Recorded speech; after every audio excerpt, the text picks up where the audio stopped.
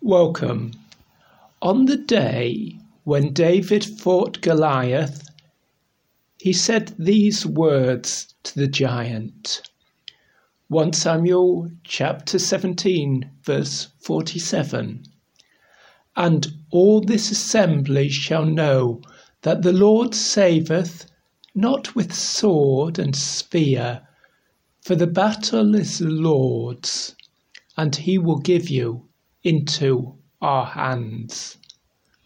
Today we're looking at Psalm 144. My name is Keith Simons. I'm a Bible teacher from England, and each week I present these talks on how to understand the King James Bible using the book of Psalms. We look at each psalm, verse by verse and word by word, seeking to understand the meaning. So Psalm 144 has the heading, A Psalm of David. And in the Hebrew it's even simpler, it just says, of David. This is a psalm that David wrote. He wrote it in a rather unusual manner. As we go through the psalm, you may spot references to phrases which we've had in other psalms. This psalm is a bit like a patchwork quilt. Here in England there was a tradition that ladies wouldn't waste bits of good cloth on a garment, a piece of clothing that had worn out. So they would take the little bits which were good and they would sew them together and they would make what they called a patchwork quilt, a sort of blanket with which they'd cover their bed, made out of all these different pieces of fabric of different colours that came from lots of different garments. Well, Psalm 144 is in this tradition. It's taken lots of phrases and lots of ideas from other psalms, and it's put these together with some new stuff as well, and together the whole makes up a different psalm. You can see another example of that in the second chapter of the book of Jonah, which is also written in the form of a psalm and with phrases which come from lots of different psalms. Verse 1 then of Psalm 144 begins with words that are very reminiscent of Psalm 18. Blessed be the Lord my strength, which teacheth my hands to war and my fingers to fight. How did David fight battles? How did he fight against Goliath, the giant? How did he fight against the enemies that were in the countries all around him who opposed him? He didn't depend on his own strength. He depended upon the Lord. The Lord my strength. The Hebrew is the Lord my rock. Like a strong rock, like the rock of Gibraltar or a mountain that's made out of rock, firm and solid. David says, I can rely on the Lord. I can rely on the Lord to help me and to protect me on the day of battle. It's him which teacheth my hands to war and my fingers to fight. Yes, I might be fighting with my own hands. It might be my own fingers that have to hold on to my spear or my sword. But it's God who teaches me how to fight this battle. It's God who's shown me how I'm to oppose these enemies. It's God who I depend on totally. Listen to how he describes God in verse 2. Notice the word my here. My goodness and my fortress, my high tower and my deliverer. Oh, it's God who I look to for goodness, and he's my fortress too. He is a place of defence for me. In ancient times, people used to build a high building as a sort of castle, a place of defence. So David declares that God is his high tower and his deliverer, his salvation, the one who rescues him. my shield, the one who protects his body. Soldiers would take a board, typically at the time of David. It was a leather board with a wooden framework, and they would hold this up to protect them against the enemy's arrows. Well, David isn't depending on a shield like that. He says, God is my shield. It's God who protects me. And then he explains himself, and he in whom I trust. I'm trusting God. In the day of battle, I can't depend on myself. I'm far too weak with the enemy's arrows and sword against me and all the attacks of so many people. I'm weak. But it's God in whom I trust. I put my trust in him. I depend on him. And God protects me in the day of battle. And David says, he gives me authority, the authority to rule. It is God who subdueth my people under me. My people, the people of Israel. Subdueth means that he overcomes them. David gains power over them. Why? Because God has given him that power. David could have led an army against the previous king, King Saul, to try to overthrow him. He could have fought against Saul and tried to kill Saul. Saul was already trying to kill David. But David didn't do that. And even when Saul was acting in such a cruel way against David, David still wouldn't fight against him. David wouldn't attack Saul because he trusted God to establish David's authority over Israel. And so when David did gain power, he declared, it's God who subdueth my people under me. It's God who's given me the power to rule over this vast nation. Then in verse 3, there's a change of approach. And with words that remind us very much of Psalm 8, David says, Lord, what is man that thou takest knowledge of him, or the son of man that thou makest account of him? God, how weak people are, and yet you know them. How weak the son of man is, an ordinary man, that means in the Hebrew expression. Just an ordinary man. And thou makest account of him. You know him. So insignificant people are compared to you, the Almighty God, the Creator of heaven and earth. Their lives are short. Their strength is so weak when we compare them to God's great power. Verse 4, man is like to vanity. His days are as a shadow that passeth away. In other words, the life of a man or a woman or a person is like vanity, something that's empty, something that's worthless.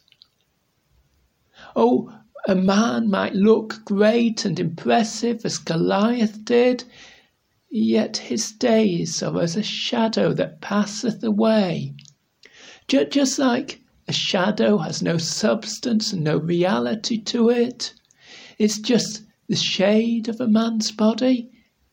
Then a man's body is little more than that. Or does he mean that his days are as a shadow that passeth away, because the shadow disappears in the evening? It's gone. As soon as the sun sets, you can no longer see the shadow, and it's passed away. So short is the life of a person. So David prays, and he prays against his enemies. Verse 5, bow thy heavens, O Lord, and come down. Bow them, bend them, open them up. God, you are in heaven above, but come down. Visit us. Come to us in your power to defend your faithful people and to free them from their bitter enemies. How powerful you are. You merely touch the mountains, and they shall smoke. As if something as solid as a mountain disappears into something that is as weak as smoke. Verse 6, cast forth lightning and scatter them. Like when lightning shoots down from the sky and an impressive and strong tree is suddenly destroyed. David prays, act against my cruel and wicked enemies.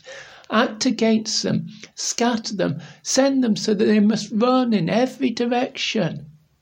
In fact, shoot out thine arrows and destroy them. Arrows were a fierce weapon on the ancient battlefield. When someone fired an arrow at you, they could attack you, they could kill you from a great distance. David prays to God against these enemies. He says, shoot out thine arrows. God, you act. You act even from a distance. You don't need to come down to fight them. You can act from heaven above, and you will destroy their power. You will end their power. So I pray that you will reach out. You will reach out with your hands from heaven above to free me from the attacks of these foreign armies which are fighting against me.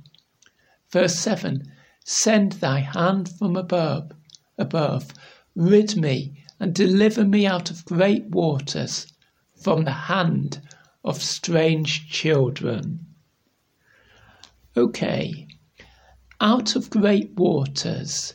David is describing the attack of the enemy as being like a flood which comes in against him and threatens to drown him. And so he's praying to God, just as he would pray in the water, deliver me out of great waters, just as he would pray if he were drowning in a flood. So he prays this in the heat of the battle. He says, deliver me, God, out of the great waters. But what is the great waters? Well, it's the hand of strange children. Okay, this is a change of language from the days of the King James Version. It's not talking about strange children as in young people who act or look in a peculiar manner as we might mean today. Strange is the same word as we use today, stranger. It's saying, free me from foreigners. Remember, foreign armies were attacking David. And then that children is sons of a nation or children of a nation. We often speak of the children of Israel. We don't mean the children. We don't mean people under 16 or whatever age. We mean the people who belong to the families of Israel when we talk of the children of Israel. And when we talk of the children of foreign nations, the Bible is not talking about young people. It's talking about the people who belong to the families of foreign nations. So when David prays to be delivered from the hand of strange children, he's talking about being delivered from the hand or from the power of these people who belong to these foreign nations. He's praying, please rescue me from these foreign soldiers who are attacking me. It's you, God, I'm looking to for salvation, for rescue in this situation. From these foreigners, verse 8, whose mouth speaketh vanity, and their right hand is a right hand of falsehood. Oh, these people speak their evil words, but their words are empty threats. Goliath threatened David, but his words were empty and meaningless because he did not have the power to kill David. No, it was God who won that battle, and it was God who won every one of David's battles. And these strangers, these foreigners, David says their right hand is a right hand of falsehood. They're not people who can be trusted. Before the days of COVID, we used to shake hands to agree with someone. If you made a contract with someone, they would shake your hands. But these people offer their right hand to shake their hand And you can't trust their promises. They are liars. They speak falsehood. So even when they promise peace, they're not offering it. They promise peace only so that they can cause war. How much David needed real peace. How much he prayed for it. But when God answered that prayer, and when God rescued David time and again, oh, how glad David was to praise God, to thank him for his goodness. Several of the Psalms reference a new song, and David uses that idea again in verse 9. I will sing a new song unto thee, O God, upon a psaltery and an instrument of 10 strings will I sing praises unto thee. Why a new song? Because God has delivered David afresh from his enemies. God, who delivered David from Goliath, delivers him or rescues him from each of the enemy armies that were on every side of Israel to attack him. And David, in safety, with God as his protector, sings for joy to God upon a psaltery and an instrument of 10 strings. A psaltery, an instrument like a harp or a lyre, a stringed instrument. David plucks the strings and he sings with it. And what better instrument to sing the Psalms than something called, in English at least, a psaltery. An instrument of 10 strings. That tells us a little bit about the music. If you know anything about a piano, you'll understand about an octave, the group of 8 notes. And there are 8 notes, white notes, and there are 5 black notes. Ancient music seems to have run on the pentatonic scale. That's the black notes on your piano. And 10 strings is the black notes for 2 octaves. Why am I telling you this? Because that's the most that any normal singer could sing along with. If you have a piano to hand, you might like to try this. You might like to try playing each of the notes, the black notes across 2 octaves, those 10 notes in sequence, and trying to sing with it. And you'll find it reaches from the lowest note you can sing to the highest note, and maybe a note or 2 which you are not quite able to sing as well. David is saying, I'm going to use the full range of music to sing praises unto thee, unto God. I want my song to reach right across the music that's available to me, because this is a great song, a song of praise to God, a song of thanks for his salvation. Because, verse 10, it's he, it's God, that giveth salvation unto kings, who delivereth David his servant from the hurtful sword. That hurtful is a normal word in Hebrew for bad. Just as David was delivered from that bad sword, that sword of Goliath, that huge sword, so when David became king, it was God who gave him salvation. It was God who rescued him from the armies that attacked him. And so he continued his prayer. It's like a chorus in this psalm. We saw it before in verses 7 and 8, and David repeats it in verse 11. Rid me and deliver me from the hand of strange children. That's those foreign armies, whose mouth speaketh vanity, whose words are worthless. And their right hand is a right hand of falsehood. They promise peace, but they don't give peace. But if God rescues David from them, if God delivers him, then Israel can have peace. And the last few verses of the psalm, the last 4 verses, are all about the kind of peace that God gives to his people when God rescues them from their enemies and puts them in a place of safety.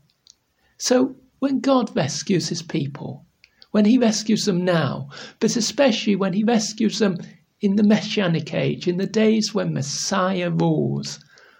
What is life like then? Well, what's life like for children? Verse 12, that our sons may be as plants grown up in their youth. I've got a garden here and I like growing plants. And as a gardener, well, you have to buy sometimes plants to grow in your garden. And you don't want weak plants. You don't want plants that have been poorly grown before you buy them. You don't even want the biggest plants because maybe they won't grow well for you. You want plants that from the time when they first start to grow have been grown well. Good, strong plants is what the gardener always asks for. And how much David wanted for the young men in Israel to be like good, strong plants, that from their youth they are taught the right way to live, the way that God wants them to live. They're taught to be responsible and capable people so that they can take on their authority and their duties in the nation, and so that Israel as a nation can flourish and do well because its young people are good young people, capable, responsible young people. And the girls as well, that our daughters may be as cornerstones, polished after the similitude of a palace. A cornerstone is a strong stone at a corner of a building. Maybe in your country, as in many parts of England, we build out of bricks. Well, we want at the corner of a building for the bricks to be strong so as to give stability to the whole building. But if you build out of stones, as they did in former times in England, well, they had big stones at the corner, big rocks, which were fashioned into shape to be a strong square support for the building. Why does David want his daughters to be his cornerstones? Because he wants them to be strong women who stand up for what is right, who direct their families in a responsible way, who teach their children well. But he also wanted those young women to be graceful, to be polished after the similitude of a palace. He thought of the stones that adorn the building of a palace. They're not rough stones. They're beautiful stones. They're polished to perfection, to look wonderful. And David did not want the young women just to be strong women, but to be graceful women to be beautiful in all that they did, to care about things and to pay attention to detail. And why did David want the young men and the young women of Israel to be so responsible and capable and strong, both in their attitudes and physically strong? Oh, so that the whole country could flourish. And so he turns attention to the farms now. Verse 13. In a time of peace, he says, our garners may be full, affording all manner of store. Garners means the place where you store grain. The word granary is sometimes used. A place where grain is stored, yes, because it has to be harvested at harvest time and kept for the whole year. And David says, affording all manner of store. He means different kinds of grain to be stored in these stores. He means that there should be wheat and barley and lentils and all kinds of food that are stored, that they should be there so that the garners are full. That's David's vision of a peaceful nation. And then he moves to the sheep, that our sheep may bring forth thousands and 10,000s in our streets. In our streets, in other words, outside. The garners have to be inside, they have to be sheltered and protected from the rain and from mice. And the sheep have to be outside. And to be productive, of course, the sheep have to have young sheep, lambs, thousands and 10,000s of lambs. That's his vision of prosperity, that the grain is there and that the sheep are having lots and lots of lambs. Verse 14, that our oxen may be strong to labour. To labour means to work hard. Oxen were strong farm animals of the same kind as cows, but smaller animals, and used particularly to carry out the heavy tasks on the farm, to pull a cart, or to drag a heavy board over grain when it's been harvested in order to separate the seeds from the dried plant material. David says, in a peaceful nation, the oxen are strong to do their work. David's spoken about the families and about the produce of the farms. He now thinks about the cities, that there be no breaking in or going out, that there be no complaining in our streets. No breaking in. The towns and the cities in ancient Israel had to have strong walls round them to protect them from the attacks of enemies. And if an enemy did attack, they tried to get into the city by breaking down the wall. David says, when we have peace, there will be no breaking in, nor will there be going out. People won't have to go out to fight their enemies in war. People won't be forced to leave their cities as an enemy captures a city. There'll be no going out and no complaining in the streets. There'll be no turmoil. There'll be no distress. There'll be no riot. People won't be upset about a shortage of bread or a shortage of water. They won't be complaining against the government because they'll be confident that the government and the country is going well. People will be at peace with themselves when the nation is at peace. That, to a certain extent, is what David achieved in Israel. He did succeed in overcoming the foreign armies which had previously fought against Israel. He established Israel as a strong nation, and his rule led to the peaceful rule of King Solomon, his son. But it wasn't a perfect nation. There were still many problems in the nation. There was still that complaining in the streets that David spoke about in verse 14. But it looked forward. It looked forward to the time when Messiah rules, when all these things are put right, when there truly is peace in Israel and in the world. And David spoke about the happiness of that situation. Verse 15, happy is that people that is in such a case, that is in the situation which we've just described in the last few verses. Yea, yes, happy is that people whose God is the Lord. And that's what the nation, David's nation, needed in his day. That's what our nation needs today. Whichever your nation may be, happy is that people whose God is the Lord. The Lord means the true God, the living God, the only God.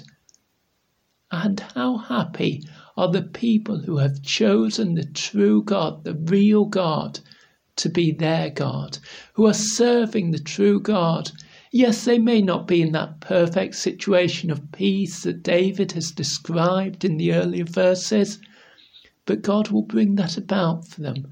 God will bring them to that place under the rule of King Messiah, where all is well, where families operate well, where farms operate well, where cities operate well. Yea, happy is that people whose God is the Lord.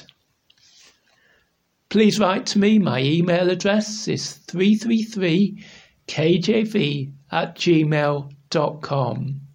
I've written a few books. Maybe you'd like to ask me for details of how you can buy them. My email address, 333 kjv@gmail.com. Or maybe you'd like to write to me and let me know where in the world you are. I won't add you to any mailing list or anything, but it will be lovely to hear from you. The email address once more, 333kjv@gmail.com. And now, here is the whole of Psalm 144. A Psalm of David. Blessed be the Lord my strength, which teacheth my hands to war, and my fingers to fight. My goodness, and my fortress, my high tower and my deliverer, my shield, and he in whom I trust, who subdueth my people under me. Lord, what is man that thou takest knowledge of him, or the son of man that thou makest account of him? Man is like to vanity.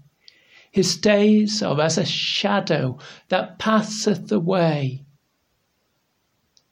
Bow thy heavens, O Lord, and come down. Touch the mountains, and they shall smoke. Cast forth lightning, and scatter them. Shoot out thine arrows, and destroy them. Send thy hand from above. Rid me, and deliver me out of great waters, from the hand of strange children, whose mouth speaketh vanity, and their right hand is a right hand of falsehood. I will sing a new song unto thee, O God. Upon a psaltery and an instrument of 10 strings will I sing praises unto thee. It is he that giveth salvation unto kings, who delivereth David his servant from the hurtful sword. Rid me, and deliver me from the hand of strange children, whose mouth speaketh vanity, and their right hand is a right hand of falsehood, that our sons may be as plants growing up in their youth, that our daughters may be as cornerstones, polished after the similitude of a palace, that our garners may be full, affording all manner of store, that our sheep may bring forth thousands and 10,000s in our streets, that our oxen may be strong to labour, that there be no breaking in, nor going out, that there be no complaining in our streets. Happy is that people that is in such a case. Yea, happy is that people whose God is the Lord.